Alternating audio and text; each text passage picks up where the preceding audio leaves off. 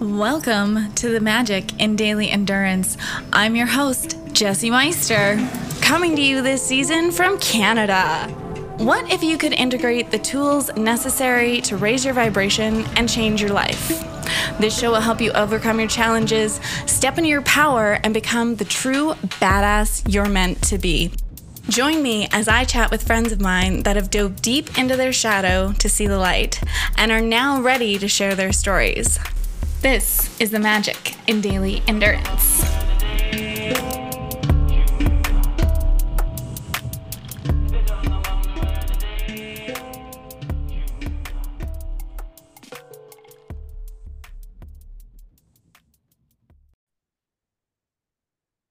Hello, world, and welcome back to another episode of the Magic in Daily Endurance. Today, Ryan Sprague, cannabis coach, podcast host of Highly Optimized, has also been a guest on Aubrey Marcus's podcast, Paul Chek's podcast, and we're here to talk about cannabis today, conscious cannabis, including breaking the dependency with cannabis, hidden power of cannabis, creating conscious relationship with the plant, how to take your power back in your relationship with the plant organically and consciously.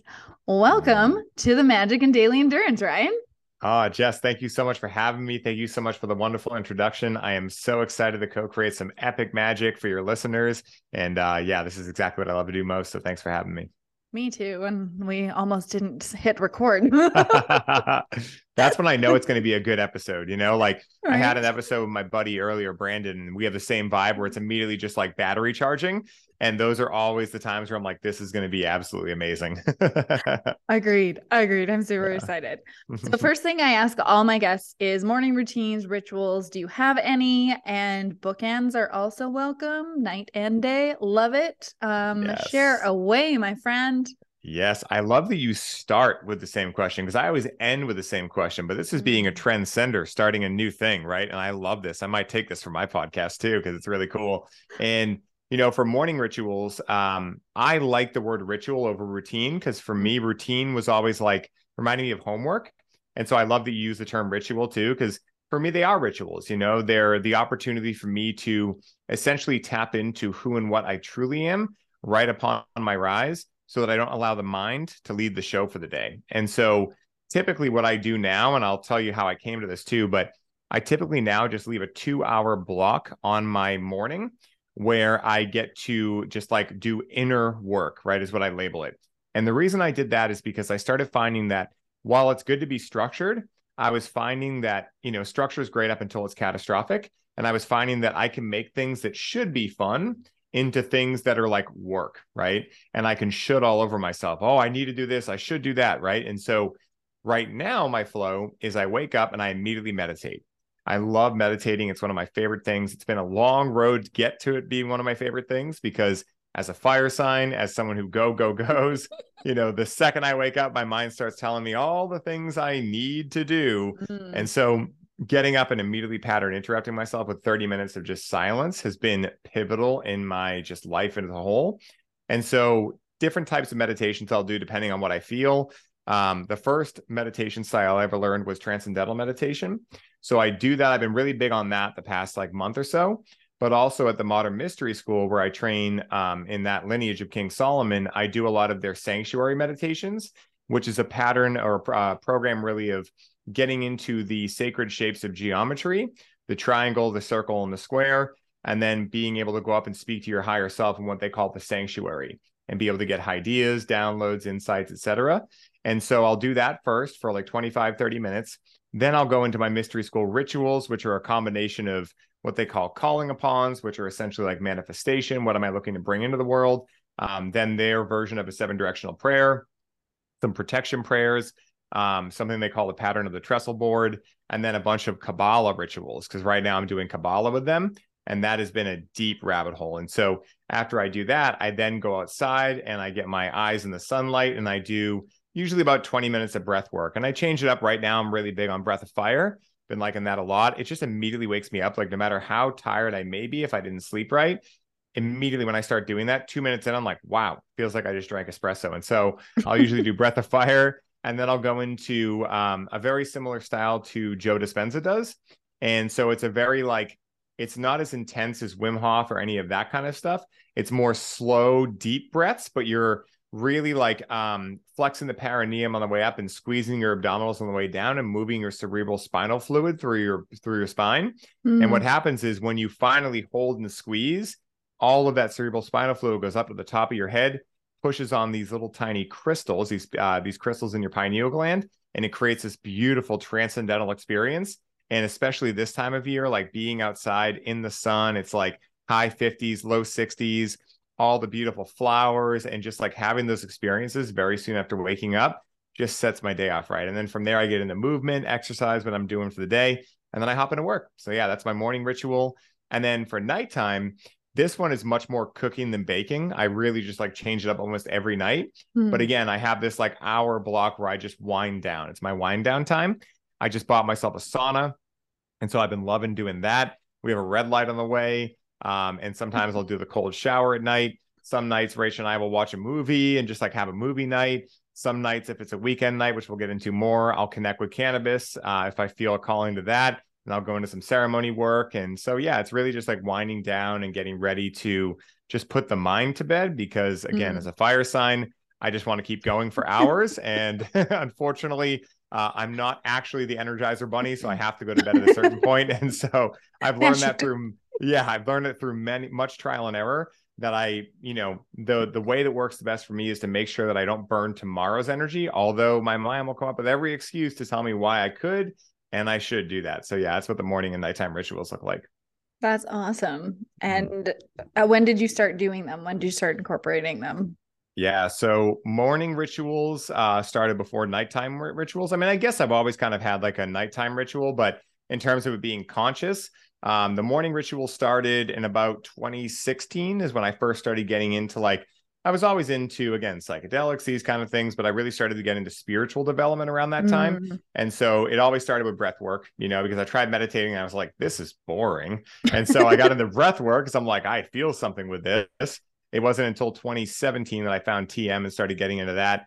And again, like it was like that thing that I would always tell myself, oh, I don't have time to do, right? Which whatever you don't have time to do is usually the thing that is exactly right for you at that time. And so I got into that then. And then nighttime rituals really started around 2018.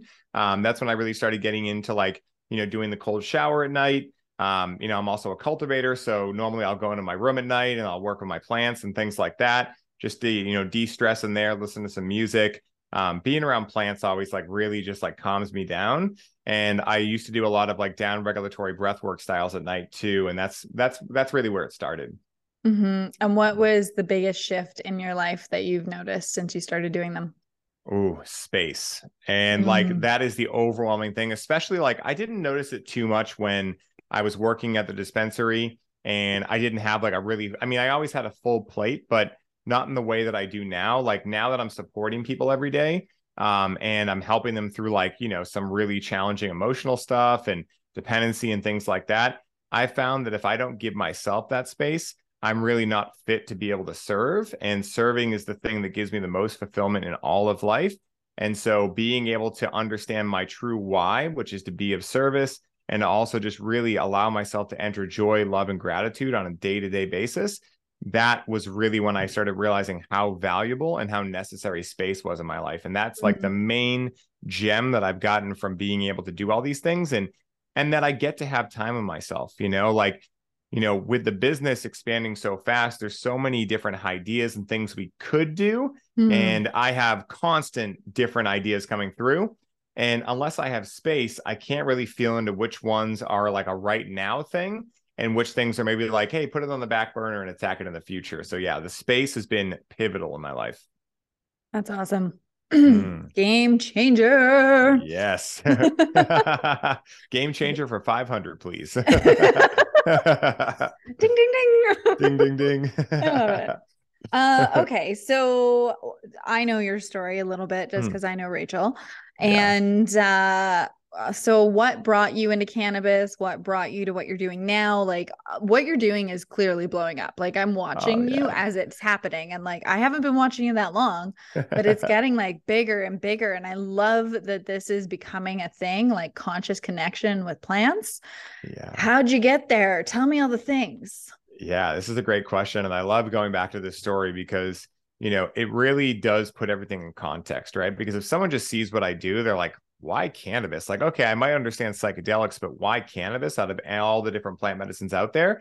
And until people hear my story, they might not be able to contextualize that. And so I love sharing this story. And so it all started for me when I was 16 and I was diagnosed with general anxiety disorder.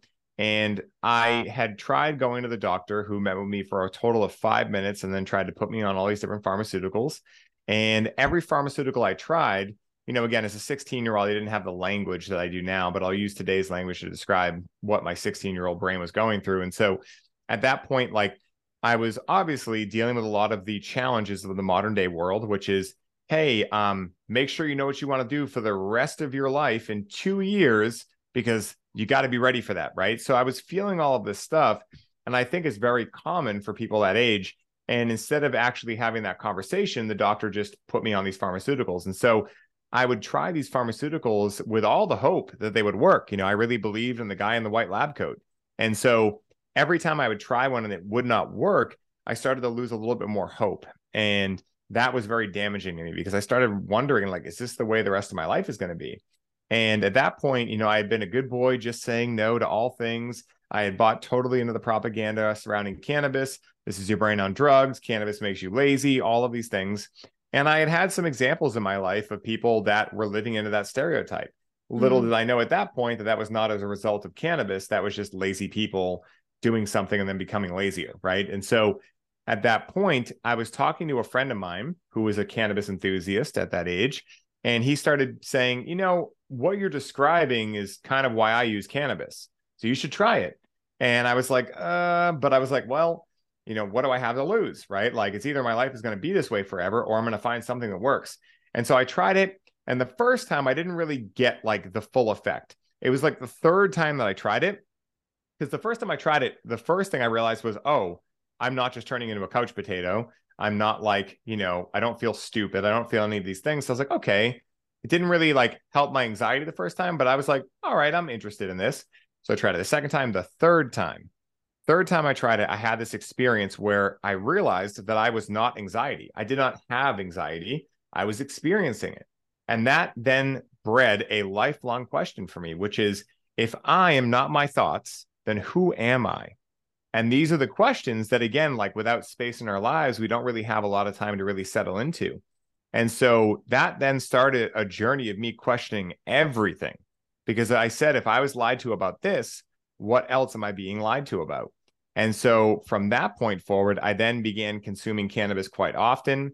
It was helping with my anxiety, but I didn't understand emotional awareness. I didn't understand that like cannabis wasn't just a fix it all type thing. It was, in retrospect, like the thing that could give me the space to be able to figure out what was going on. But I thought of it as the solution. And so, like many people that I'm sure listening, I never got a user manual for this plant. None of us did, right? It was illegal at that time completely. And so I had to do it in secret. There was shame and guilt, all of these kind of things. And so when I graduated high school, I knew I wanted to go to school for psychology, because at that point I was fascinated with the mind. I'd started really diving into it, based on my own challenges with anxiety, then realizing I was not anxiety and all the things that happened there.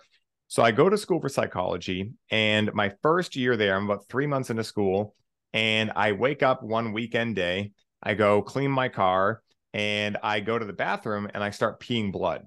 Had no idea why, right? So of course I go tell my dad. He rushes me to the hospital. On the way there, he says, I got to know, are you doing drugs, right? And I said, no, but I am interacting with a lot of cannabis, right? And I might have said it with different language, right? But when I said that, I saw him have a sigh of relief and like okay. And my dad, like, he always kind of figured, but he was just like, I'm not going to talk about it. Just don't do it type thing. My house was always the hangout house. My parents would rather us be there than anywhere else. So he had probably figured that was going on. At that point, I thought I was completely secretive, being so covert. And so when he had this sigh of relief, I remember, like, because I was so heightened in that moment, my senses were on, level 11 in the wise words of Spinal Tap. I was like, okay, that was interesting. So when we get to the hospital, I brought my laptop there and I was there for 4 days. And so over these 4 days, I started sharing with my father all the research I had been doing on cannabis, because at this point, a lot more science was coming out, a lot more studies, things like that, a lot more stories. One of them being a documentary called Leaf by Dr. William Courtney, in which he had a patient that had something like 11 autoimmune disorders, and she was basically about to die. And he started juicing for her raw cannabis leaves. So no intoxication whatsoever, just pure THCA, which is the unadulterated version of Delta 9 THC, which we all know to be the thing with cannabis. So he started juicing this, and over the course of, I think, 6 months, he put all 11 of her autoimmune disorders into remission, and then they get married at the end. So it was like this beautiful story. So I showed him that. I started showing him all these things. And to my dad's credit, he didn't have any cognitive dissonance. He realized like, wow, I guess I didn't know what I didn't know. And so at that point, he said, listen, Rye, you're in school, you have a job, you understand what you want to do with your life. Who am I to tell you not to do this, right? I know what you went through with anxiety. If this is really what's helping you, and you're also like doing the research and trying to be as smart as you can with it, hey, that's okay with me. And so from that point forward, it became a connection moment for my father and I. And it allowed us to really just bond in a different way. And I'm an only child. I do have a stepbrother and stepsister that are both awesome. But, I'd always been really close to my dad. And so my dad was not a cannabis user. He just saw an opportunity to get an insight into my world, and he took it, And so from that point forward, about a year later, I go to the Boston Freedom Rally, which was like it still happens. It's a big public display of disobedience where everyone comes out into the green. They use cannabis, and as long as you're not doing anything or dealing or whatever, the cops don't bother you. It was a much bigger deal before legalization had happened. And so after that, when I was there, I met someone who essentially was yelling, "Who wants to make butter with me?" And so I went, "I want to make butter." So I go over to this guy, and he's handing out a little pamphlet for an institute that is opening 5 minutes from my house, right? That's all about cannabis studies, right? So it's all about the pharmacological aspects, the science, the history, the cultivation, everything.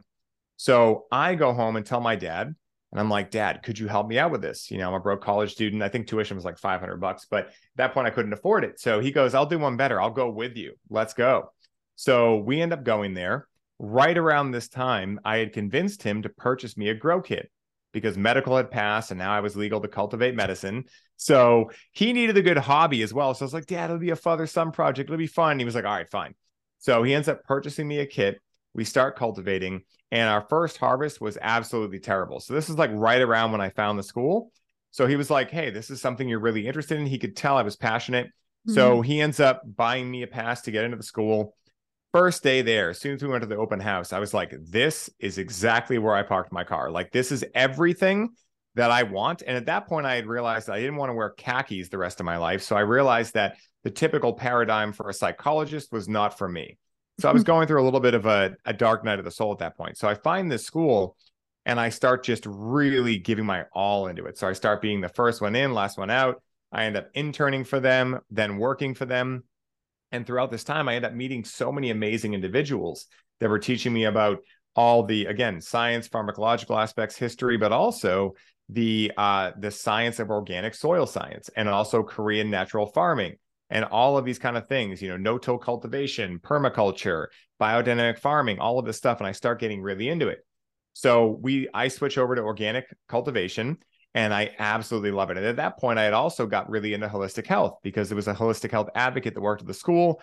She was eating sprouts out of a jar. I was like, I'm all about this. So I started getting into that, drinking apple cider vinegar. And that's when my whole health journey explodes as well, right? I had been in fitness at that point, but I was still eating like, not the best.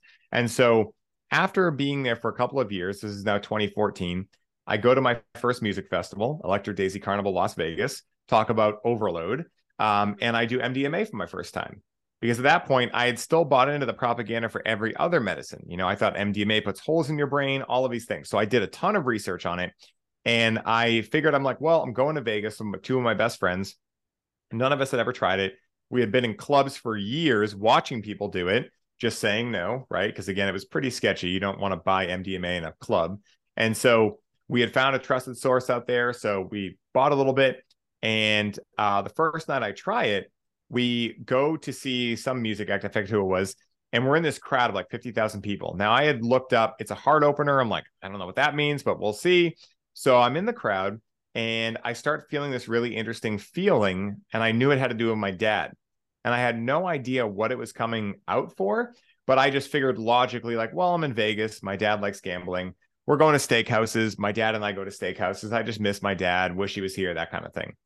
So it wasn't until I got home that I realized that my dad informed me he had been diagnosed with terminal cancer. And so in that moment, I realized I had no way to handle or process that event. And so, like, that's when trauma happens, right? When you can't process something in the moment, that happens. And so my dad told me he wasn't going to take chemo or radiation because he had seen what that had done to people very close to him, both of his brothers, many family members, things like that. He also didn't want to stop smoking cigarettes and eating junk food and drinking Coca-Cola and the things that, again, might not have been my choices in life, but they were my dad's, and he was someone who loved me my entire life, supported me, and always like stuck up for me. And so I had a fork in the road moment where I realized, I'm like, okay, Ryan, you can either choose to love your dad for the person he's always been, albeit unhealthy, but at the same time, the person that's done these things for you and always been there, or you can try to control the situation and try to make him eat how you think he should eat, make him give up all the things that has made life worth living for him in the hopes that maybe he'll be around, but also potentially kill his quality of life in the process. So I luckily chose the former, right? The first choice. And I started to ask, okay, what can I do to help him? So at first he was very opposed to cannabis because at this point he still had not connected with it since like the 80s or something. And so, of course. and the only time he had ever connected with it, he tried smoking a joint with his ex-wife and they heard a cop siren like a town away or whatever. And they had hid under their dining room table and closed all the blinds for like 3 hours. So that was his only experience ever with this medicine. And my dad was not someone who liked to lose control. He was completely sober. He just smoked cigarettes. That was his thing, and ate Oreos, a lot of Oreos and other things as well. And so, after a couple of weeks, he started experiencing some pain. And when we were at the school, a big part of what I did there was I would work with cancer patients. And the school founders, they were cultivators as well. And they would make RSO, aka Rick Simpson oil. He's actually from your neck of the woods in Canada. He's the gentleman that brought it out into the mainstream, but its professional name is FICO, full extract cannabis oil. And so THC can kill cancer cells. CBD can inhibit their growth. This sounded outlandish in 2014 and 2013. Since then, a lot of science has come out on this. When I was at the school, I live in Boston. So Dana-Farber, one of the top cancer institutes in the entire country, is here. And so the school were having people come in and they were showing us their scans, right? Stage 3, stage 4, many different types of cancer. Mike was then helping them with RSO, and Jeanette, the person who worked there as a holistic aide, was helping them with diet, right? And so through those things, they were then coming back a period of time later with scans, no tumors. Dana-Farber was mystified. And they would tell them, like, we did cannabis and we changed our diet. And they were like, no, this can't be happening, right? So for anyone who wants to fact check this, you can go on PubMed and look up these studies on THC killing cancer cells, CBD inhibiting their growth. And that's just 2 cannabinoids out of the entire cornucopia of what's in cannabis, right? Many that we don't even know yet. And so at this point, I decided to turn the last harvest that my dad and I ever cultivated together into RSO. And he agreed. He was like, okay, yeah, I'm feeling some pain. Let's start administering this. And I knew it wasn't going to save his life because he wasn't willing to change the other things in his life. Because again, cannabis is not a cure-all. You can't just, live an unhealthy lifestyle and just fix it all with cannabis. It doesn't work that way, but it can be a great aid to stop the growth. And so long as you're also stopping the things that gave you in the first place, you can get a lot of amazing results. And so I knew it wasn't going to save his life, but if I could increase his quality of life and allow him to have his dignity when he passed, because he had a great head of hair. He was like, I'm not going through chemo, radiation, losing my hair. And he wanted to pass it home. And so I was like, okay, if I can give him those things, that will be a win for me. And so we turned this into RSO. And so here's someone who's never interacted with cannabis, basically. And now I'm giving him the strongest form of cannabis on planet Earth. So when I would give him this, I would sit next to him, right? We'd always sit in the living room. We'd watch movies and things like that, just to make sure he was comfortable, if he needed any help getting into the bathroom, those kind of things. So I thought that was going to be like, the experience. And I thought I had discovered the true power of cannabis. I thought I had it all figured out. And this is when my whole life changed, because during this time, my father, like I said, we were always very close and I thought I really knew him. As soon as he started connecting with cannabis, this whole other side of him came out, this softer side, this version of him that wanted to talk more about his childhood, be more open, speak about his fears surrounding death, speak about also his excitement around it as well. Like, I don't know what's going to happen. What do you think happens? Right. And we got to take the heaviness out of subjects that are kind of like part of the human condition, right? Like death is something we all think about. No one really knows what happens. No one's ever come back completely after they've died to be able to tell us, objectively what happens. And so I also got to watch him have closure with his grandchildren, his other children, me, my mom, and most importantly, like I said, his own mortality, right? I got to see him take the heaviness out of death, and I got to see him truly enjoy himself in his last days. And so when he got diagnosed, he was diagnosed July 9th. And I didn't know this at first, but they had only given him till October because he had small cell carcinoma. By the time they found it, it was already in his brain. They think it had started in his lungs. He had been having sensations and certain symptoms for a while, but he was one of those like, no, everything's fine. I'm not going to go to the doctor. So by the time they figured it out, it was already way metastasized. And so I didn't realize that at first, but he ended up lasting all the way until the following June. And when we were getting his scans back, his tumors had slowed their growth by about 70%. So they were still growing, but they were growing much slower. And so throughout this time, I got to watch him have that closure. I got to have my own closure. I got to connect with him.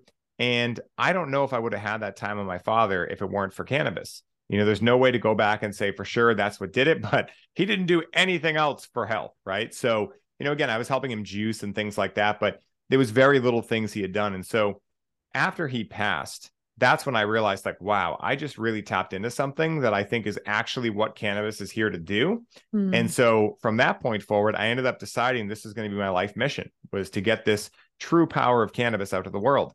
And so I ended up working at a dispensary for 5 years with over 5,000 medical patients. At this point, I had been in the checks teachings and all this other stuff, and I was getting into coaching as well. And so I was helping them with many other things. They'd come in and say, oh, this doesn't seem to be working. I'd say, well, how's your sleep? How's your diet, et cetera. So I ended up forming this reputation at the dispensary as like Weed Jesus is what people would call me. And it was always so weird. I was like, please don't call me that. But it was funny in the same sense, right? And so I really had a passion for it. And what ended up happening was this dispensary, we were the 7th dispensary in the entire state of Massachusetts to open. And so at this point, there was only medical. There was no recreational. So we all took a lot of pride in our work. We were a family-owned company as well, where every other company was a big multi-state organization run by people who honestly have no place working with plant medicines. And so we were much smaller, but we had the best products. We had the best energy. People loved us. They were so committed and dedicated to only coming to us because we really helped them with so many other things besides just cannabis. We'd have people come in all the time that said, I'm just alone all day. You guys are the best part of my day. And so we took a lot of pride in being that place for everyone. And so at a certain point, our company got bought out by a big corporation, and it started smelling like office supplies and khakis in there real quick, right? Everything that I had avoided my whole life started to come into me, right? And so this now brings us up to about 2019. I realized that I needed to leave, but I didn't know how to do it because I've been someone who will white knuckle and hold on to things for a long time. So I ended up going to this big conference with Rachel and another buddy of ours that worked at the dispensary, Devin. We were like the aspiring entrepreneurs there. And so we all went to MJ BizCon to find our own investors, bring love-grown cannabis to the world. And we thought it was going to be easy. So we go out there and we found a lot of investors that were only interested in how cheap can you grow cannabis? What's the most grams per square foot you can grow me? It was just like a lot of just really awkward energy, not my flavor of ice cream, let's just say. And so the last night there, our dream was kind of dying in front of us, right? Like, not to be dramatic, but like, okay, we came out here to do this. We had all these expectations. I was like, Rach, what do you want to do the last night we're here? She's like, do you want to take some MDMA and go to a strip club? And I was like, okay, cool. Best girlfriend ever award. So we decided to do that. So she's amazing. And we had, as innocent as it sounds, I had never been to a strip club. She had never been to a strip club. So it was like, we had never been to one individually, and now we're going to one together. Yeah. And so we interact with some MDMA and we go to the strip club. And what I really want to articulate here is that when we went out there, we had expectations. Now our expectations had been lifted. We had no expectations. We were going to essentially party, right?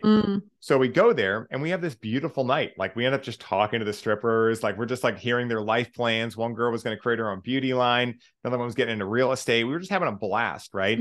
And they were just enjoying talking to us. So like, you guys are totally different. You're like not like at all like, you know, interested in seeing us take our clothes off or anything. It was just super fun. And so I end up losing track of time. Rachel was like, can we please leave by 4? I was like, sure. I end up looking at my clock. I'm like, 7:50 in the morning. I'm like, okay, right? So I break the news to Rachel. I'm like, it's almost 8 in the morning. We're getting on a flight at 1 that day. And so because she had been feeling this too at the dispensary, she had been taking side work. One of these side work, projects she had been on is writing out a 600-page application for a Chicago, Illinois dispensary that was going for licensing. Talk about fucking boring, Jess. Like, this is the definition of boring. So she had planned to work on this on the flight home to get a head start. She realized, like, I'm not going to have the brain power or the sleep in me to be able to do that. So she went through this process of like, oh my God, what am I going to do? And so in that moment, I was just able to take accountability and be like, I fucked this up. Like, I didn't keep track of time and I apologize for that. And in that moment, I just allowed myself to feel that. And all of a sudden I was in this bliss state and I was like, what is happening? And that lasted for like 3 weeks. And what happened was literally on the plane ride home, I have a pounding migraine. I'm a prima donna for sleep. I'd gotten like 2 hours of sleep, but I'm just so blissed out. And I started communicating with my soul and I was like, what is going on here? And basically my soul started telling me like, well, you've been not feeling everything since your father passed away. You've been keeping yourself so busy. You haven't actually given yourself time to heal. And you've been numbing yourself out every night with cannabis. And I was like, what? Because at that point, I was only interacting with 1 bowl per night. I was vaporizing it. I grew it. All the logical reasons, right? Because I was never an all-day consumer of cannabis since I was like 18 anyway. And so when I get home, I once again take accountability. I'm like, okay, I'm going to quit cannabis completely, right? And just quit it. So I'm still working at a dispensary at this point. So I start going to work and literally like people notice something changed. I always used to wear my hair in a tight ponytail and I had headaches every day for 1.5 years, like these dull headaches, not migraines, but like dull headaches. And I had spent so much money trying to figure this out.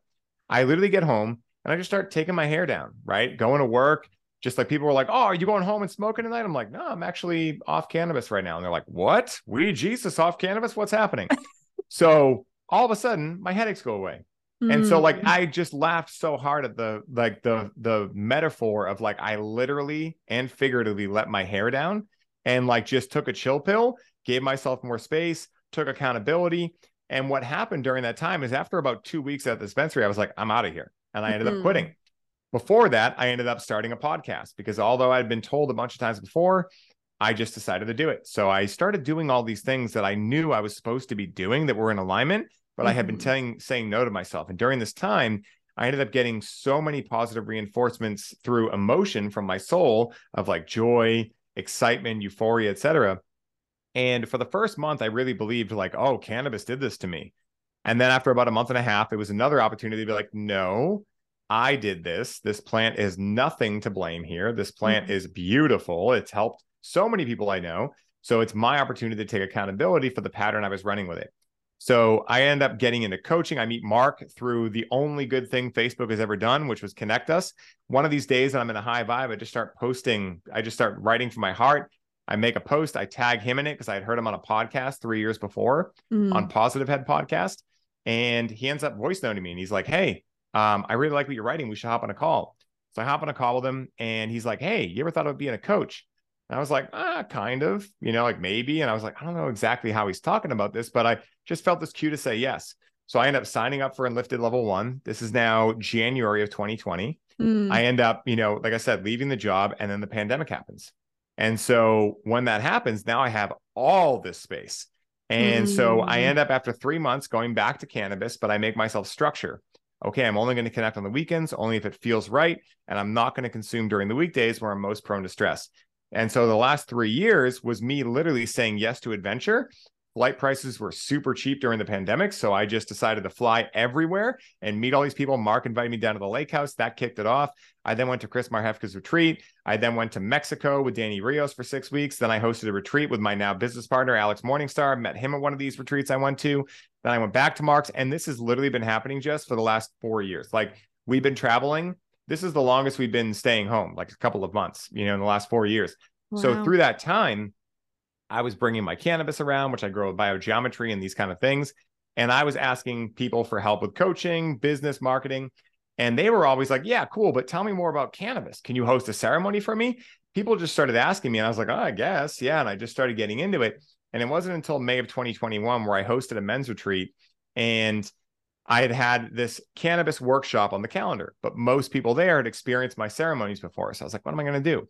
So 5 minutes before this workshop, I have this idea get downloaded into me, this idea that I now call the conversation with cannabis. So I ended up running it with all the guys there. They love it. And they're like, dude, like, what else do you got for me? Right. So a couple of months later, I end up connecting with Paul Chek. He tries my cannabis. He's like, dude, what are you doing with this stuff? Right. He's like, are you going to create a program? So I end up creating this program, and I tell him at his birthday party, I went to his 60th birthday party, which was absolutely epic. And the whole time I'm like, this is fucking crazy, right? Because again, when you follow your heart, it will lead you to things that you never thought were possible. So I tell him like, oh, Paul, I'm creating this program. He's like, cool, let me know when it's live. You can go on Living 4D. And now I'm like shitting my pants. I'm like, oh my God, I've been listening to this podcast for years, and now you're inviting me on. And so I'm meeting like Troy Casey, Shervin Jaffaria, Kyle Kingsbury. I love Troy Casey. Oh my God. He's awesome. What's up, people, Psycho Chicken? Yeah, he's the best. And so they're all asking me about cannabis. And I'm like, whoa, like, talk about imposter syndrome, right? Like, just like, how did this happen so quick? So through this time, I got validated by so many people that I trusted that I just fucking decided to go fuck it. And I went into it, created Connect with Cannabis. I go on Chek's podcast. It blows up. And I just mentioned to Chek, I'm like, hey, I really wanted to connect with Aubrey. Could you connect me with him? He's like, sure. But Aubrey doesn't connect with a lot of cannabis. It's a hard podcast to get on. I'm like, totally get it. Just figured I'd ask.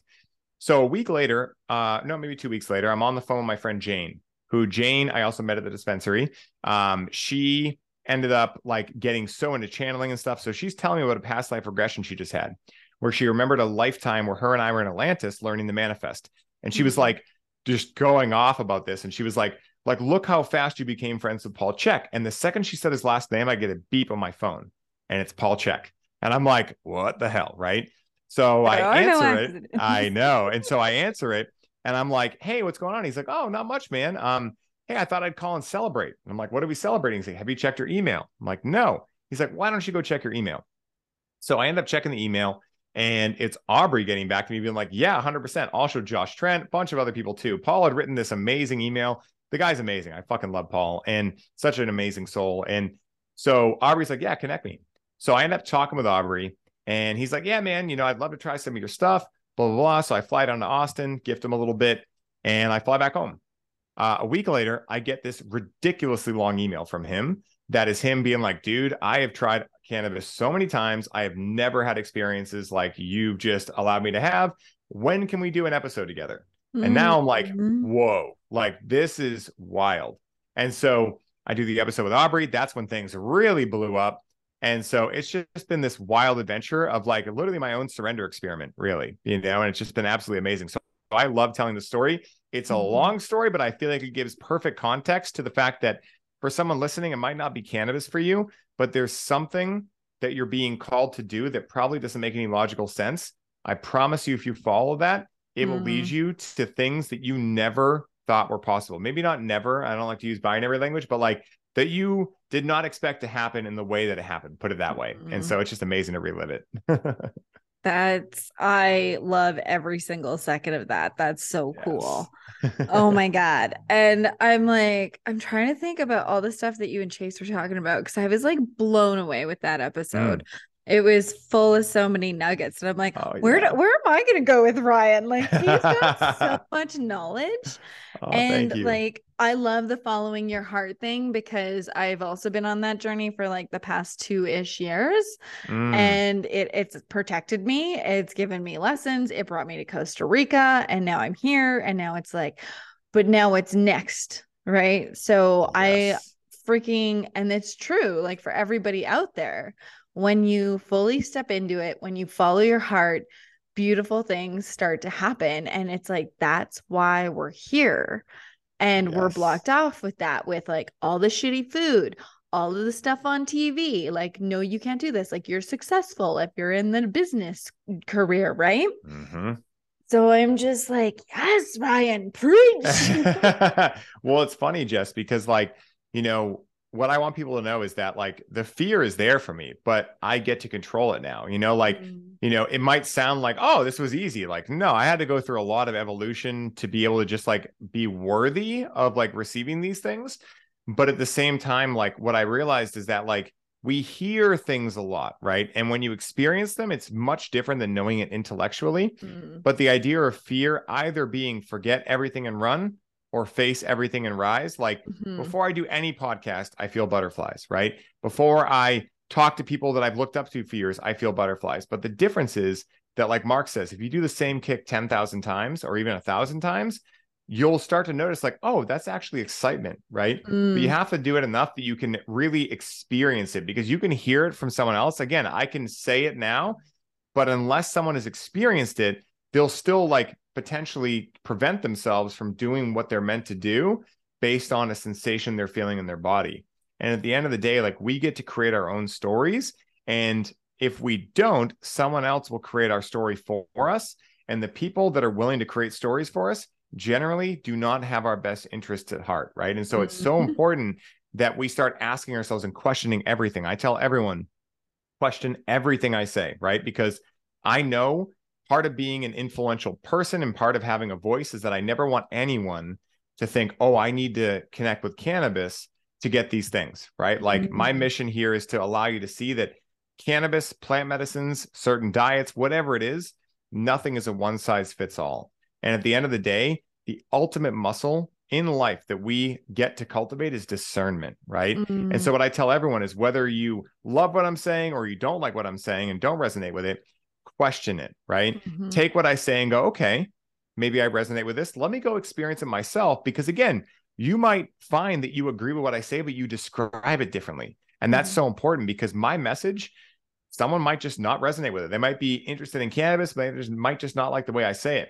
But if someone else can say it a little bit differently, it might be able to go, oh, I like it that way. That actually resonates now. And so it's so important that what I always try to do is lay down a foundation of how I choose to view cannabis and allow people to take it and make it their own. Because if we want conscious cannabis to be a true movement, it can't just be me. It's like with Enlifted, right? Mark understands this too. Any great leader really understands this, that like, it's not about the leader, him or herself. It's more about how much can they inspire everyone to become leaders, because we don't need followers. We require leaders in the world.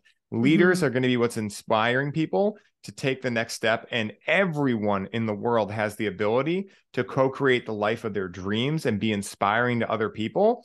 Yeah. And so for anyone listening, no matter where you feel in your life, like I remember when I worked at the dispensary, I would go home to my bedroom and I would watch Aubrey Marcus. And I like literally, that's where I found Paul Chek. I would watch him. And I just would like think about like, man, I want to meet him someday. And now I'm sitting here being personal friends with him. So I'm telling you, if I can do it, I'm nothing special. Anyone can do this. It just takes believing in yourself. And when you can't believe in yourself, being around people that won't let you not believe in yourself, double negation of knowledge. But like, again, people that will call you on your bullshit, call you on your lower self insecurities and make you rise to the occasion, like that is the key. And that's, again, like through that 2 or 3 years that I've been traveling, the first two of it, like I started highly optimized. I had no idea what I was doing. I had no idea what it took to run a business or anything. And so I knew that like, based on what I had known about business, you got to work hard. You got to do these things. And here I am traveling all the time. So there was a lot of stories I was telling myself that I wasn't showing up. I wasn't a good business owner. It wasn't until I met Alex and realized like, oh my God, I did everything I needed to do to be a good business owner, because I went and experienced things and I figured out who I was and who I wanted to be. And I figured out like the people that I loved, the people that I wanted to surround myself with, the people that could connect me to other people, the things that I loved, like that was actually what allowed me to be on this screen right now, much more than just plugging away at business stuff. And now I've been able to move into obviously running the business like a real business with Alex and, the people we work with. But, again, like people are going to try to tell you how you should do things. They're going to shit Mhm. all over you, right? And I think that everyone has the best intentions, but at the end of the day, everything in life is subjective, right? We have no objectiveness to reality. Quantum physics has proven this. And so how I say it might not be the way everyone likes to hear it. The way that I took might not be everyone's way, right? Definitely isn't everyone's way. But the idea is, can you get curious as to who are you? What are you? Where do you come from? Where are you going? And what is your purpose? Those are 5 questions I love to ask myself every single day. Who am I? What am I? Where do I come from? Where am I going? What is my purpose? And the idea is, the more you ask yourself those questions, the deeper the answers will get. They'll go from, oh, I'm Ryan. Oh, I'm a cannabis coach. I'm a podcast host, into like, I'm a soul. I'm infinite, right? Like the answer, there's no right or wrong answer to it. It's actually programming you in a way to know that the answer is whatever you choose to make it. And that's the real gem in life, right? Is realizing that like you can create any life you want. And if you don't, like I said again, like someone else will create it for you. And so it's so important that you start asking yourself and getting curious to, yeah, who am I? And what am I? Where do I come from? Where am I going? What is my purpose? I freaking love all of that. Oh my God. I'm Yes. like, oh, you're definitely woo for sure. Yes. I go deep for sure. Like, I mean, part of like, when you have a 5-MeO DMT experience, or you do Kabbalah, or you do these things where there is no human words that can even touch what just happened, you Right. realize real quickly why, like, some of these old quotes, like, wise is the man who knows he does not know, are so important. Right. Because again, like we'll never know anything. And that's actually the beauty of life. And the analogy I give for everyone for this is this, right? Like, when in life have you really felt the most excitement? Has it been when Mm. you knew exactly what was going to happen? Or has it Mm-hmm. been when you had a synchronicity, a serendipity, or a chance encounter that you Mm-hmm. didn't know was going to happen? Like I always talk about Christmas morning when you're like 8 years old, right? Or for anyone who doesn't celebrate Christmas, whatever holiday, birthday, whatever, when you got gifts, right? Like the best part was when you were opening the gift and you didn't know what you were going to get yet. Once you see Mm. the gift, it starts dwindling down and eventually gets put on the shelf, right? But before Mm. you knew what you were going to get, you were fully alive. All your senses were alive. You were in a state of joy, right? And so Yeah. if you can embody that state and learn how to do that and train yourself, just like you train arms or legs or anything, you can Mm-hmm. train yourself to actually get enthralled by the mystery of life. And when you do that, all of life opens up. No matter how many Mm-hmm. trees you've seen, you've never seen that tree. No matter how many cars you've seen, you've never seen that one. No matter how many people you've met, you've never met this person. How do we know that the best friend we've ever had, we're not going to meet tomorrow, right? How do we know that the love of our life, we're not going to meet in 5 minutes at the grocery store? We don't know. And so, Mm. like, at the end of the day, like, if people are like me, or if you're like me, like, I got myself stuck into a thirst trap where I thought I needed to know things. And Mm-hmm. Paul Chek has this famous thing where he goes, you know what PhD stands for? And he says, piled higher and deeper. Because the more intellect you learn from someone else, the less likely you are to be able to form your own belief systems and knowings about life, your own subjective knowings. And so what I always say is this: if you want to know what an apple is, you can read about it, you can understand the makeup of it, you can understand the different varieties, you can understand how they grow. But if you really want to know an apple, you got to go eat it yourself. Yeah. And this is where I think people get, or rather, I'll make it more personal. This is where I put the cart before the horse, because what I would do is I would try to learn intellect and go, yeah, I understand that. Instead of how I do it now, which is I have an experience and I go, oh my God, what just happened? And now I go use my intellect to back up my experience so I can teach it, because that's part of what being a projector in human design is about, right? Like we have experiences and then we articulate them like a hermit does up at the top of the mountain, come down and share with everyone. That's my power zone. It's what I love more than anything. That's wicked. And of course, human design, Rachel. Yep. Yes. I've I'm learned a like, lot from her. yeah, no kidding. Have you Yeah. done Bufo at all? Yes. Yes, I Okay. have. So what was your experience with that? I mean, it was like I came out of it just like, are you kidding me? Like, just like, I mean, it's so far beyond language or anything that we can comprehend that the best way I can describe it is probably in the most dramatic language that maybe someone would probably be like, yikes about, but I literally understand what people mean now when they say it's a death process. Like it's like you died because you go so fast. Like, for Mm-hmm. instance, I've been able to connect with many medicines, and I've had very big challenges. I've had incredible, beautiful moments with like 5 grams of mushrooms, for instance, right? Even if you drink it in a tea, there's going to be a come up that, yes, will be fast, but like you'll start noticing deeper and deeper and deeper. 5-MeO and Bufo is just like, boom, and you're gone. Like you inhale it, and before you can even really think, your whole body starts vibrating so fast. And then you start realizing I'm not a body. And then as soon as you start having thoughts, your thoughts are gone, you're gone, everything's gone. And you're just like, ugh. And it's ridiculous. I've seen people go through ceremony too of it. And it's just like, you're rolling around on the floor like a fish. Like your eyes are just, I mean, it's just, there's no way to describe it.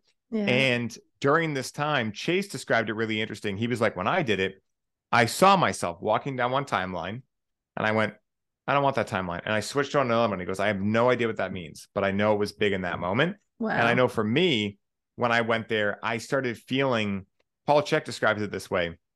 And again, this is a perfect example of like, I had heard this. And then when I had the experience, I was like, that's how I'll describe it.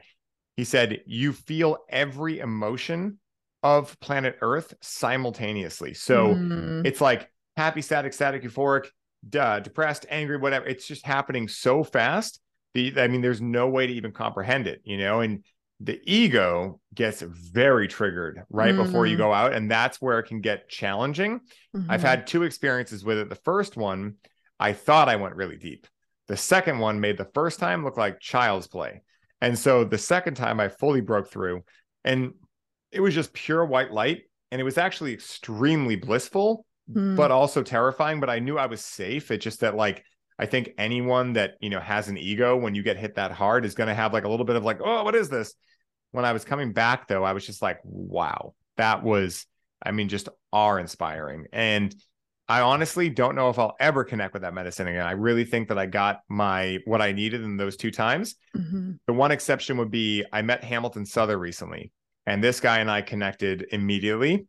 And I have actually yet to sit with ayahuasca. That's the one medicine I've yet to sit with. Interesting. And so, yeah, he runs a business down in Peru called Blue Morpho. And when I was chatting with him, I just connected with him. I was like, dude, I've been waiting for ayahuasca for a long time because I just wanted to really make sure it was with the right person. I've had enough psychedelic experiences. I understand what the potential of these are, and I'm in no rush anymore. I'm like, listen, I only go to these when I'm called now.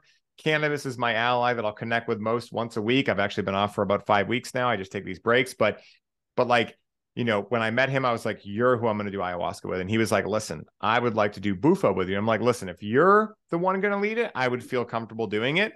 But in that moment, I realized how powerful that medicine was and how potentially like you could never come back the same way. And this isn't to like, you know, make anyone fearful or anything like that. But whatever experience I had allowed me to really tap into a part that was like, dude, you're messing with something very powerful. Make sure that you have the exact right person to guide you back if for any reason you don't know how to get back yourself. And Paul describes this as like, you essentially are attached to a tether when you're going in psychedelic journeys, and nothing says that tether can't snap, right? And that's the experiences we hear about from time to time, albeit not often enough, because I'm a huge psychedelic proponent. But I also feel it's my duty and responsibility to tell people, like, listen, you know, don't get talked into these things because you think they're cool. Right. Don't get talked into them from anyone that might have your best interest at heart, but only you are going to know if it's a calling or just a craving in terms of cannabis or other medicines that are dependent forming like that, or something that you're just doing because you feel like it might be the answer. Like, do it with people, especially medicines like ayahuasca and 5-MeO. Do those with people that really know that terrain. You know, you want to eat a gram of mushrooms or maybe even a higher dose. You know, you want to take a tab of acid, interact with cannabis. I'm not advocating this, but I'm saying like those things generally are going to be much safer than doing 5-MeO and things like that from like a spiritual and really a spiritual point of view. So yeah, it was powerful for sure. Yeah, that's so cool. And let me know if you do ever sit with Aya, because like I know she's changed my life. Yes. So I'm so excited. I will be for sure. You know, there's talk about me going there in July. I've talked to Hamilton. He's like, dude, you got a seat whenever you're ready. And so, you know, I'm really excited. And also I'm like, hey, I know it's going to happen. Again, I'm in no rush and I know it'll be the perfect time. And I recently met a mutual friend of Hamilton and I's, this girl, this woman, Barrett. And I've been getting a true calling to go train with Hamilton, not Mm, because I want to be a shaman necessarily, but because I'm just really curious about, like, I know what I know with cannabis and from Kabbalah and all these different spiritual things, but, Hamilton is the real deal. Like, I mean, he's mm, probably like any shaman you meet who's truly a shaman. And I'm just fascinated with that world. And so Barrett's training with him right now. Her and I did a great podcast. She is on another level. I mean, there are certain people I meet that enjoy the very challenging experiences, like truly enjoy them, right? Like, I enjoy challenges and coming out of them, and I'm like, oh, this is why that happened. She's like, yeah, I'll see the clowns with the pointy teeth, and they're like guard keeping, so I'll just go up and talk to them. I'm like, you're amazing, like just being able to do that. And so she was telling me that in July there's like a really beautiful crowd going down there, so I'll tune in and see how mm. it feels. But yeah, I definitely will be. It's just a matter of time. Yeah, she's got to call you, and then you go, okay, I'm listening. Yep. Yes.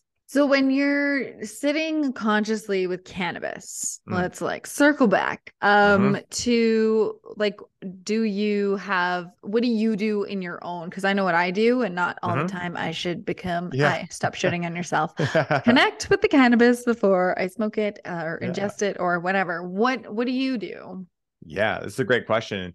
What I want to state to everyone first blatantly is that by no means is my way the right way. It's Mm, simply my way, and it's the way that I found works for me. I'm also not a rules guy, right? So I don't want anyone to think that in order to interact with cannabis correctly, they have to do this or any of that, right? Like, I had beautiful experiences with cannabis before I knew any of this. It's just that now I'm able to have that every single time. So that's why I choose to do this, right? Because I found that when I do it in this way, it leads me much more to joy, love, and gratitude. I'm able to connect with the spirit of cannabis, be co-creative and co-communicative in my relationship.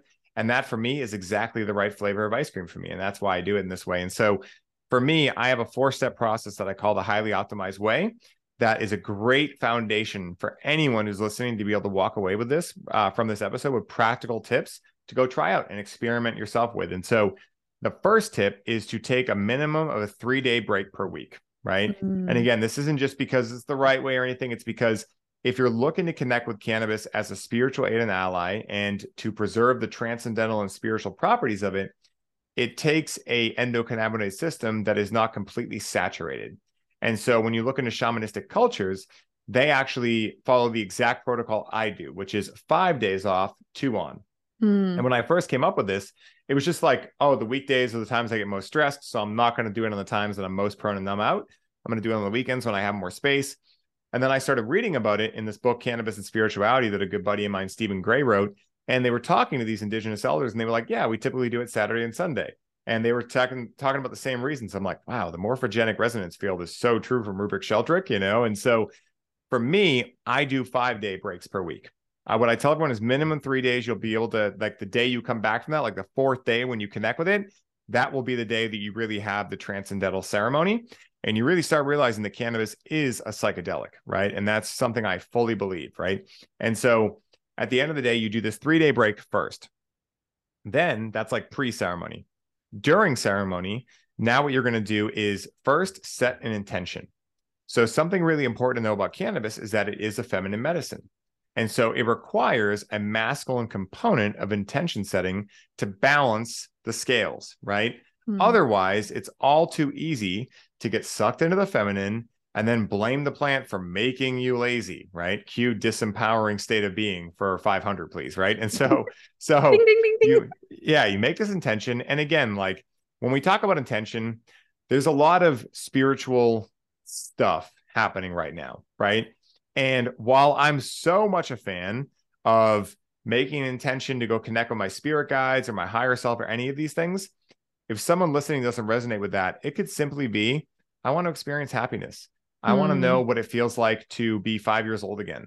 I want to connect with my romantic partner and have amazing sex. It can be whatever you want. Like, intention is for you. Don't think that it has to be anything. It can be whatever you want. And so once you've created an intention and you've told the medicine why you're coming to it, now you move into the 3rd step, which is ceremony, right? So the idea of ceremony for me, and you'll hear this defined much differently in many different places, but for me, ceremony is a contextual container from which your intention can play out within. So it's got to be practical, right? So a lot of people hit me up. Does this mean that I can't ever watch a movie with cannabis anymore or go to a concert? I'm like, no, that doesn't mean that at all, right? I'm not a rules guy. I'm a choices and decisions person. So what that means is that if you're looking to, say, connect with your higher self, you probably don't want to be at a concert, right? Because that's not a practical container from which that intention can really be manifested in. Now, if you are hanging out with a friend you haven't seen for a while and you guys want to go see your favorite band together and your intention is to connect with your friend, this concert might be a perfect container. There are also other things to be aware of if you're going into a public setting and a very high stimulus setting. Some of those being that cannabis does produce a sympathetic nervous system response on onset. So if you're already upregulated, then you connect with cannabis in a new environment, something that's a high stimulus, you increase the chances of having a panic attack or having anxiety come forth, these kind of things. But again, it's not because of cannabis. It's just because you might have failed to take accountability and note of your internal state of being before connecting with the plant, right? And so whatever your, ceremonial container is, there's certain things I do to create that sacred space, right? Especially like if you're at a concert, you can't really, I guess you could do these things, but people will probably look at you a little strange. But for me, what I do is I first cleanse my body with sage, right? So I do a couple of different techniques. First, I'll draw an outline over my entire body, up one arm, over the head, et cetera, down one leg, under my feet, which is very important. And then what I'll do is I'll sage and cleanse my space. Then from there, and sometimes what I'll actually do is I'll do my chakra system with sage. This is something I learned from Czech. And that one's a little bit lengthier. It takes me about 20 minutes to do it because essentially what you're doing is, it's hard to explain like this, but basically what you're doing is you're having the sage and you're putting it into your chakras and it's burning. Of course, you're not like touching it, but you're seeing if the smoke is getting pulled into your chakra and you're fanning it in. And then at a certain point, what will happen, right? So you can see it on the thing. What will happen is you'll all of a sudden start seeing the smoke when your chakra is full, start going away. And you're like, all right, that one's done. Then you go to the next chakra and it will start getting sucked in. You'll start noticing it, right? And so again, I learned this through Paul Chek's Shamanic Sound Healing Workshop. Fantastic workshop for anyone who's interested about it. So after that's done, then I've now neutralized all the energy in my space, which is what sage does. It neutralizes everything. So even any positive energy in there will neutralize. So now you need to reinvigorate it with conscious positive energy. So now I go to Palo Santo, do the same thing, trace my body. I don't usually do the chakra system with it. Paul never said we needed to do that with that. And then I'll just do my space with it, right? Now I've reinvigorated positive energy. I also have in my space biogeometry. So this is the biogeometry cube right here. This is a very powerful piece of technology. It's a deep rabbit hole. We can definitely get into it if you want to, but luckily you don't really need to understand this for this to work. You can just purchase it. There's a lot of great episodes out there about it, but I'll have that in my space to pretty much put what's called BG3 into my energy field and into my aura and into my space.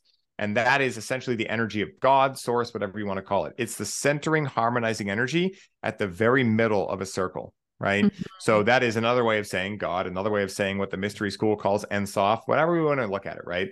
So I have that in there. And then what I'll do is I'll do a 7-directional prayer, right? So I'll thank the north, the east, the south, the west, the sky, the earth, and to my own center, my heart. And then from there, that's when I'll, set my intention and then go into that space and go through any modality I'm doing. Sometimes I'm just laying down and going through a body scan meditation. Sometimes I'm doing more of an active, like conversation with cannabis journaling type thing. Sometimes I'm going to belief systems. Sometimes I'm looking at the music that I have on repeat and picking songs that I'm really resonating with, and then figuring out in a sober state what I believe those songs to represent to me, and then connecting with the plant, listening to those songs and seeing what emotions come through me, essentially musical therapy. Sometimes I'm doing Tai Chi and Qigong. Sometimes I'm doing breath work. Sometimes I'm doing manifestation and goal setting. It all depends on how I feel in that moment, right? So I'll go through that ceremony. And then once the ceremony is concluded, I've got my idea, my download, etc. I'll then go into my final step and the part that I believe is the most important. And if you choose to connect with cannabis as a medicine and an ally, it is a non-negotiable step. And that is integration. So integration is a buzz term. We hear it thrown around everywhere.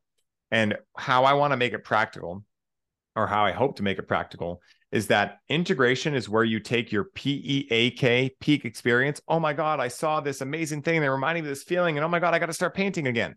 And you start turning it into a PEEK peak experience, which is where in your sober state of reality, you can start to feel the magic that you experienced in that PEAK experience. That is what I believe integration to be. So to give an example, let's say you're in a cannabis ceremony, you have an intention to explore creative block, you get this download that you want to start painting again, that when you were a kid, you really connected with this.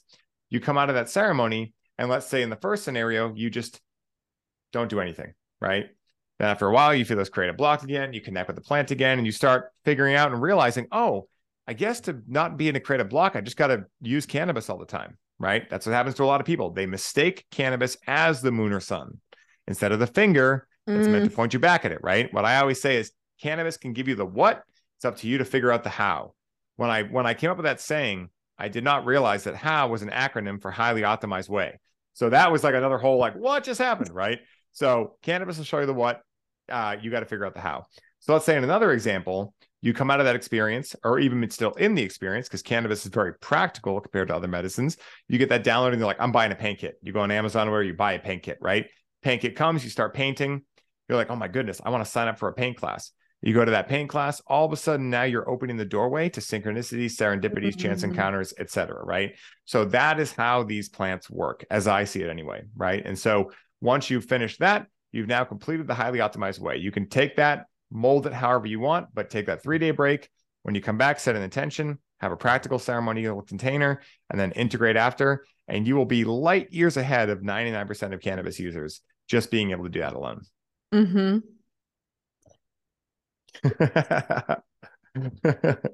my mind is being blown, and I'm like, oh my God, I need to come down there and just like hang out. Yeah. Yes, come down whenever. Man. Bring the bowls and we'll make a ceremony with like bowls and cannabis and just like chill. It'll be great. Oh man. You know what's funny is when I was at Paul's shamanic sound healing workshop, this gentleman there brought this incredible sound bowl. It was like huge, probably one of the biggest crystal sound bowls I've ever seen. And he had this wild story that went along with it. This guy's name is John Cooley. He's amazing. And he had this story that the guy who basically started remaking these was a billionaire, was going into people's like artifact collections to buy things, found this sound bowl, had heard the story that it cured people's cancer, all this stuff. So he started remaking it. So anyway, now we're at Check's house. He's got this gigantic sound bowl. So after everyone leaves, I'm hanging out. Paul's there. A couple other people, Michael Prieto, who I love. Shout out to him. His partner, Ashley, John Cooley, my buddy, Will Burnett, who does breath work. He's in the lefty community too. And then Brady Brewer. So we're all hanging out. And Paul and I go up to the office. We blow some bags. I come down, or actually I come down from his office. And if anyone's been to the Rainbow House, you'll know what I mean. I come down from his office. I go into like his gym area where the workshop was held. And I forgot that I was going to make them a bag. So they're like, hey, man, make us a bag. I'm like, all right. So they're like, hey, we should put the cannabis in the middle of this sound bowl first, sing it, and then put it in the volcano. I'm like, guys, let's send it. So we do that.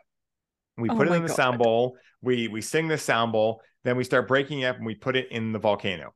We blow a couple bags of this, and then we all just start zoning out, playing the sound bowl. Paul comes down. He's like, holy shit, what are you guys doing down here? I could hear that thing through the wall of my office, right? His whole like office is cement. So we're all connected with cannabis together. He's singing it, and we're all just like, whoa, just like zoning out and just tuning in. And it was one of the most beautiful experiences. The sun was setting. His house is right over the mountains. It was like one of the best experiences of my life. So when you mention bowls, I'm like, yes, sign me up. Right. And it is like connecting the energies, right? Having that intention and actually wanting to connect one with yourself and then the sound and then the medicine. Like, and you combine all of that and it's like, this is the magic. We're all here to experience, not unlike, hey, let's get fucked up and like dude, where's my car? Like, no, let's connect with ourselves and realize that we are these high vibrational beings that are here to create and manifest and have all these synchronicities and coincidences. And I'm like, hand signs up here on the Zoom chat, and it's you can't make this shit up. Like, you really can't. You really can. And that's like my whole mission with cannabis is like, guys, like this is not something that I discovered. It's a remembering that a lot of people now, with the leveling up of the consciousness the planet Earth are tapping back into, this is how cannabis has been viewed for over 10,000 years, right? And for anyone who's not up on the history, like it's only been in the last 100, not even full 100, right around 100 now, actually. It was really in like the 20s and 30s that cannabis started to get stigmatized. Why? Well, if you really dive into it, right, there was a guy named Andrew Mellon and a couple other individuals who at that time owned, William DuPont was another one, the nylon industries, the cotton industries, and also I believe it was Andrew Mellon who ran the largest journalism company at that time. So they all got together and were like, hey, we're going to lose a lot of fucking money if hemp starts becoming this big thing, right? Now, the Declaration of Independence is written on hemp paper, right? So like hemp has been a part of our world, especially here in America and Canada and all over the world since the dawn of time. We've been co-evolving with cannabis since the dawn of time. We have an endocannabinoid system that is the largest regulatory system in our body, the only system in our body that has two-way communication between mind and body, right? And it just so happens that the phytocannabinoids found in the cannabis plant fit like locks and keys into exactly what the endocannabinoids fit in the CB1 and CB2 receptors. Coincidence? I think not, right? So at the end of the day, we don't have a benzodiazepine system. We don't have a necessarily like a synthetic opiate system, right? We don't have an alcohol system, but we do have this, right? And so it begs the question why. And so in the 30s, they got together and they formed this idea of turning cannabis into marijuana, which was a racist term they coined that essentially created reefer madness. Now, for anyone who isn't aware of how fucked up reefer madness was, the whole story was that, and this is, again, not my story because this is going to be extremely wild, and I want, hopefully no one takes this out of context or like clips this one part, but again, they were saying that Mexican men were coming up and raping white women with this plant called marijuana, and that it needed to be banned overnight. And so they went to Congress and essentially overnight got this marijuana, which was cannabis, banned. Now in the morning, every doctor woke up because cannabis was a part of over 60% of every medicine made at that point. And they were like, what the fuck did they ban? Right. And so again, this has only been for not even 100 years. Right. And so there's a great book called Liber 420, Cannabis, Magical Herbs, and the Occult. If someone really wants to know the true history, I usually have it right here, actually. If someone wants to know the true history, that's how much history is in this book, right? Like every occult practice since the dawn of time. Jesus's anointing oil is actually a primitive form of RSO. So Chris Bennett believes. In the Bible, there's this plant they talk about called cannabosum. And it's been translated to mean calamus, which is a pretty like basic plant. Chris Bennett believes that it's actually cannabis, is cannabosum. And if so, the recipe that Jesus gives for making this, right, is literally very similar. It's pretty much this cannabosum plant and grain alcohol cooked and then given to people in the form of an oil. It's exactly what RSO and FICO are, right? So again, I wasn't alive during that time. I can't say for sure, but the evidence is very interesting, right? So again, like what I want people to know is you don't need to connect with the plant. You don't need to necessarily want to do it in your life, but understand that so long as, like, I don't care what anyone believes about cannabis, so long as they have come to that conclusion themselves, not from what they were told, not from what society's told them, not from what their parents told them, not from what DARE told them, not from what the pharmaceutical and the medical industry has told them, because they all have one thing in common, which is they do not want you to know how powerful you are, and they do not want you to know that you can heal yourself with plants that you can grow in your backyard, because that is not good for business, right? Straight up, So yeah, it's wild. Can't make money off healthy people. Exactly. Right?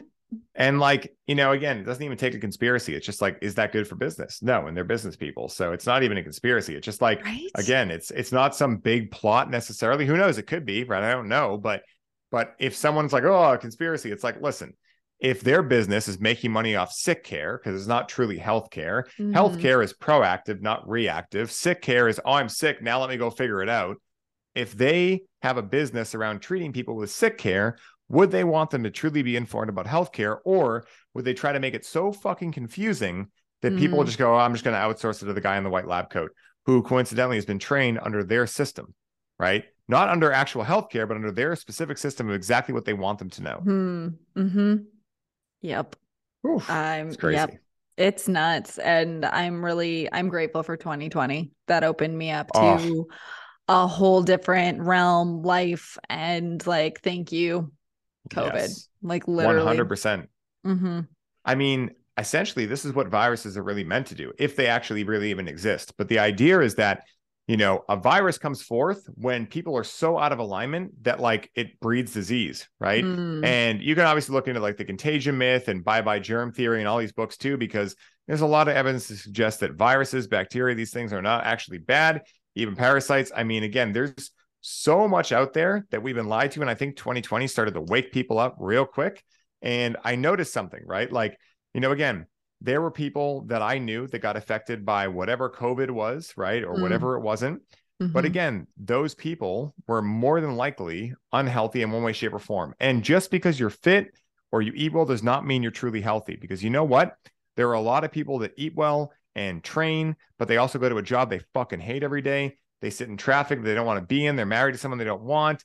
They have no meaning in life. They distract themselves in cycles of pleasure. And to the outside world, they can look fully healthy, And again, like my job here is obviously to not talk down on anyone who lost anyone during this time or anything, but it happened already, right? It happened. We can't change it. Mm-hmm. So how do we choose to look at it now? I choose to look at it as a positive event because it helped me really step into my power and take Yeah. accountability for my life, and it helped so many other people wake up to the shit show that is the quote unquote matrix going on, right? And Right. it goes so much deeper than this too, right? Like I won't get into it fully, but I'm just saying that if anyone Next likes time. this, yeah, exactly. If anyone likes this kind of stuff, you might want to look into, and Canada has a similar thing. I think every part of the world does, but you might want to look into what being a US citizen truly means.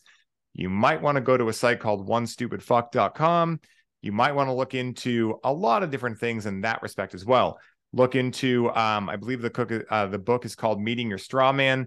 Mm. There is so many things that I started getting into that are allowing me to get farther and farther away from everything I told I was, and Mm. more into what I now choose to be based Mm-hmm. on not my identity as a 3D human being named Ryan, but also something much deeper that is my soul, the part of me that was Mm. alive before I ever chose to incarnate in a physical form, And so this is the stuff that I love. Again, going back to what we started on the beginning, this is why I'm creating so much space in my life, because these are the things I really feel, at least in my life, and I won't project on anyone else, are so important for me to have time to think into. Who Mm-hmm. am I? What am I? Where do I come from? Where am I going? What is my purpose? Every single day. If I don't have space for that, then it means that I get to create more space. It's kind of like that saying, meditate 20 minutes per day. Unless you're too busy, then meditate for an hour. Mm. Anytime I don't have time for it, it means that I cancel everything, because obviously I'm not prioritizing and I'm running a malware program. So yeah, Yeah. I love that. yeah. And speaking of programs, you're like birthing something into the world currently in this Yes. moment, correct? Tell me all Yes. about it. I'm so excited, Jess. So, in the past we had Connect with Cannabis, we had Grow with Cannabis. And what a lot of our clients were saying is like, listen, you know, we really want to keep this going, and the backbone of everything I do, based on the story you heard today, is community, right? Like community is really what allowed me to be where I'm at today. And I tell everyone, like, when you join into what we now call the Conscious Cannabis Collective, the reason you think you're joining is not actually why you're joining, right? Like you can learn information anywhere, right? But when you get magnetized to something, it's really because your soul is calling you to discover who and what you truly are and who you're going to become in following your soul. And so the people I'm looking for are the people that for some reason, they just go, I just resonate with this and I want to join, right? And so for people that are interested in becoming cannabis coaches, learning our system, being a part of a budding community, experiencing the most fun homework on the internet, learning how to cultivate their own medicine, learning everything you need to understand to be able to connect with the plant as a spiritual and an ally, and be able to benefit from the accountability, coaching support, be into the network of all the amazing people I'm connected to. They're going to be bringing so many amazing things to this. That is the Conscious Cannabis Collective. Right now, we have a wild, wild deal for an entire year in our program that is crazy. And so to get on the wait list, we're going to be releasing this June 15th. It'll never be this cheap again. Go to highlyoptimized.me, apply, hop in. The water's warm. You're going to have an absolute blast. But again, what I always tell everyone is feel into it, right? If this is a fuck yes from your heart, we want to talk to you. If it's not, hey, there's many other amazing things out there. You can reach out to me and I'll recommend you some things, right?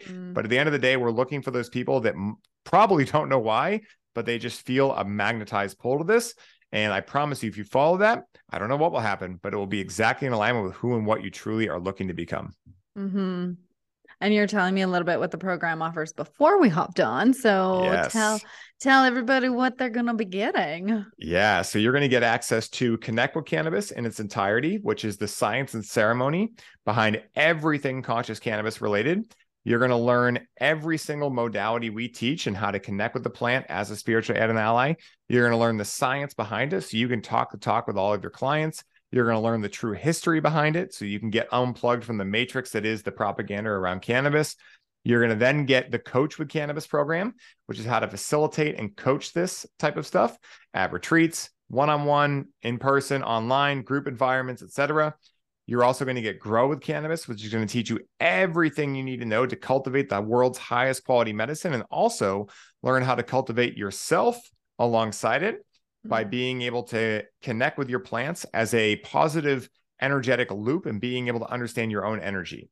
And what that means is basically we're going to teach you energetic practices each week to make sure that you have a pattern interrupted checking into your own energy before you enter your grow room. Because one of the unspoken epidemics of the cannabis industry is that most of the cannabis being grown today, not only is it being grown with chemical salt nutrients, it's also being grown by individuals who are growing in states of fear, anxiety, run by companies that are only in it for greed and, anger and these kind of things. And that is a big deal. And for anyone who thinks this is woo-woo, look up Joe Patitucci's plant wave system, where he shows plants are affected by the energy of the people around him, right?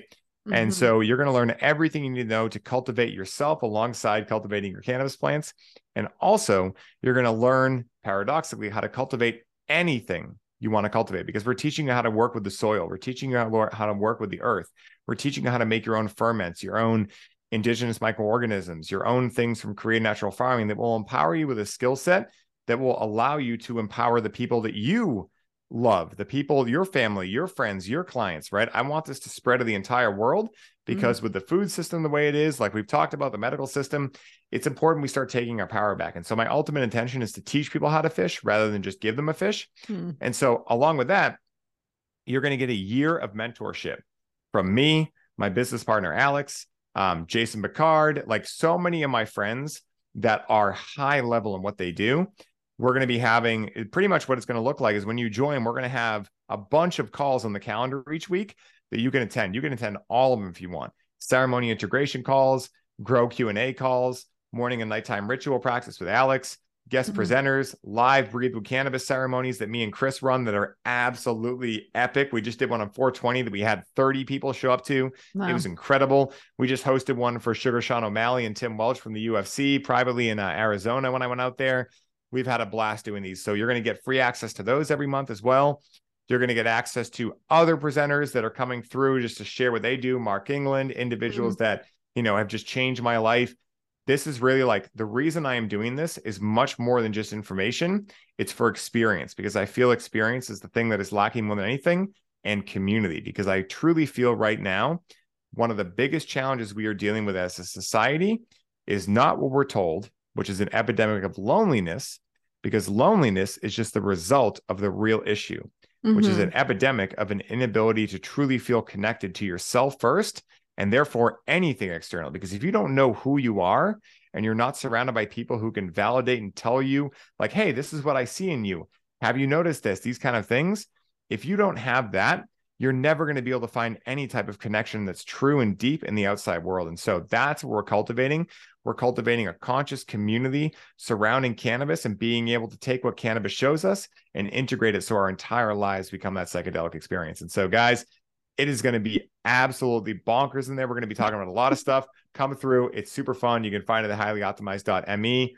And also, if people want to find me, at The Real Ryan Sprague on Instagram is my personal profile. Reach out. I love chatting, answering questions. And then if you want to keep up with the podcasts, you can do at highly.optimized. And we do all the podcast releases there, and you can find them on Spotify, the Highly Optimized podcast, and the This One Time on Psychedelics podcast.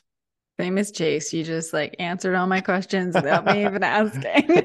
I've done so many podcasts now. It's like it just comes off. I'm like, oh, I probably should have waited, Nah, you got it. You're the best, Jess. This is so much fun. It is so much fun. So is it kind of like Mighty Networks and Lifted where you have lifetime access, or like is it a limited? What are you gonna do? Yeah. So what we're going to do is once you get into the course materials, you have lifetime access to those, right? Cool. You buy in for a year at a time. And really, like this year, we're pretty much just charging what we did for Connect Cannabis for the entire year. And so you're going to get access to the courses for life. And then you'll be able to reinstate membership if you would like to after year. And we're going to be having our community in Slack for right now. I just like the way it works. We can have different group chats and things like that. More people are like easier to pick it up. And so we'll be chatting in there throughout the weeks. But there'll also be all those opportunities to connect on calls. We're going to be doing in-person experiences that only people from the collective are going to have access to, just because we don't like to advertise anything in person to people that we haven't vetted. And so again, when we're working with plant medicines like cannabis, we want to make sure we have a strict intake process too, making sure that people understand, like, we want to know their medical history. We want to know, like, if they're prone to mental illness, these kind of things. It's very important.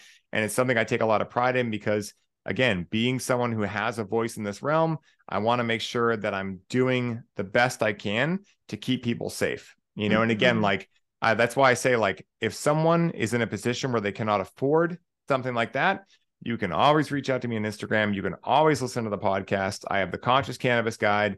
I have the Ceremony Circle on Facebook, our free group where I do a free call every week. I never want money to be the thing that stands in someone's way. Again, when you purchase into the program, you're going to get a lot more support from many different people, but there are always those avenues. If someone is like, I just can't right now, I lost my job, etc., please plug in. Not having money is no excuse. I made these things free alongside it so that I could help everyone gain value, regardless of what income level they're at and what they're able to do right now. That's so cool. Yeah. Oh, man. And we're like, I think we're at an hour and a half. Yes. It flew by. It flew by. Like, it feels like it's been like 20 minutes. I'm like, I know. This is awesome. We'll have to do a part 2 for sure. Definitely. Because I want to know about that cube that you were holding. Yes. All right. So before, you've already given all your information, everything will be in the show notes, and all the other podcasts. I'll put a couple of the podcasts that you've been on that I have listened to in the show notes as well. And then before I let you go, I always ask somebody I always ask my guests a question of if you could go back to 11-year-old Ryan, what would you tell him? Let's see. And like so many things popped in. I'm like, relax. One thing. She asked one thing. Say whatever you want. Let's see. Yeah, I think it's going to be cliche as hell. And we've already talked about it, but follow your heart. It will always lead you to the exact right people, places, and things meant for you. And take pride in being weird. That's the other thing. And the third thing, because I like to break rules, would be, I don't know how to translate this into an empowering thing, but don't grow up. It's a lie. Like, that's the other thing that I have figured out, that like, as I've allowed myself to truly be my joyous goofball self, that's really what people love. And it's what I love in people. Like, when I can tell people are laughing, they're joyous, like, that is the most attractive thing to me ever. And so the idea of growing up is kind of like, get serious, wear khakis, make sure you have a belt on. I just like all these things that I'm just like, no, that is not my flavor of ice cream. So those are the 3 things, breaking your rule of 1, that I would tell. I don't have a rule. I just said if you could tell him. Yeah, sorry, cool. That's what I would tell him. Tell him the conversation you want to have. Yeah. Perfect. Awesome. Thank you so much for your time and your energy. And you definitely got to come back to you have so much knowledge, and I'm just excited to share this episode. So thank you for your time and your space, and for being on the Magic and Daily Endurance today. Thank you for charging my battery, Jess. Thank you for everyone tuned in. Love you guys. And this was so much fun. Yeah, I'll come back on whenever you want. Hold up, friends, before you go, hit that review button and give this episode a 5-star review. Share it on your social media, and do not forget to tag me. I will repost you. Let's spread the magic. Also, 2023 is upon us. Are you tired of the stories that you're telling yourself? Do you want to create your dream life? with that dream partner, that dream job, create better relationships within your life. Good news. You have the opportunity to work with me in 2023. I am offering free workshops throughout the year. Keep your eye on my Instagram.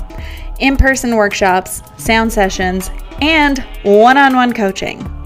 If you are interested in changing your life in 2023, send me an email through the link in my bio or find me on Instagram. Send me a DM. Let's make 2023 your best year yet. Until next time, ciao.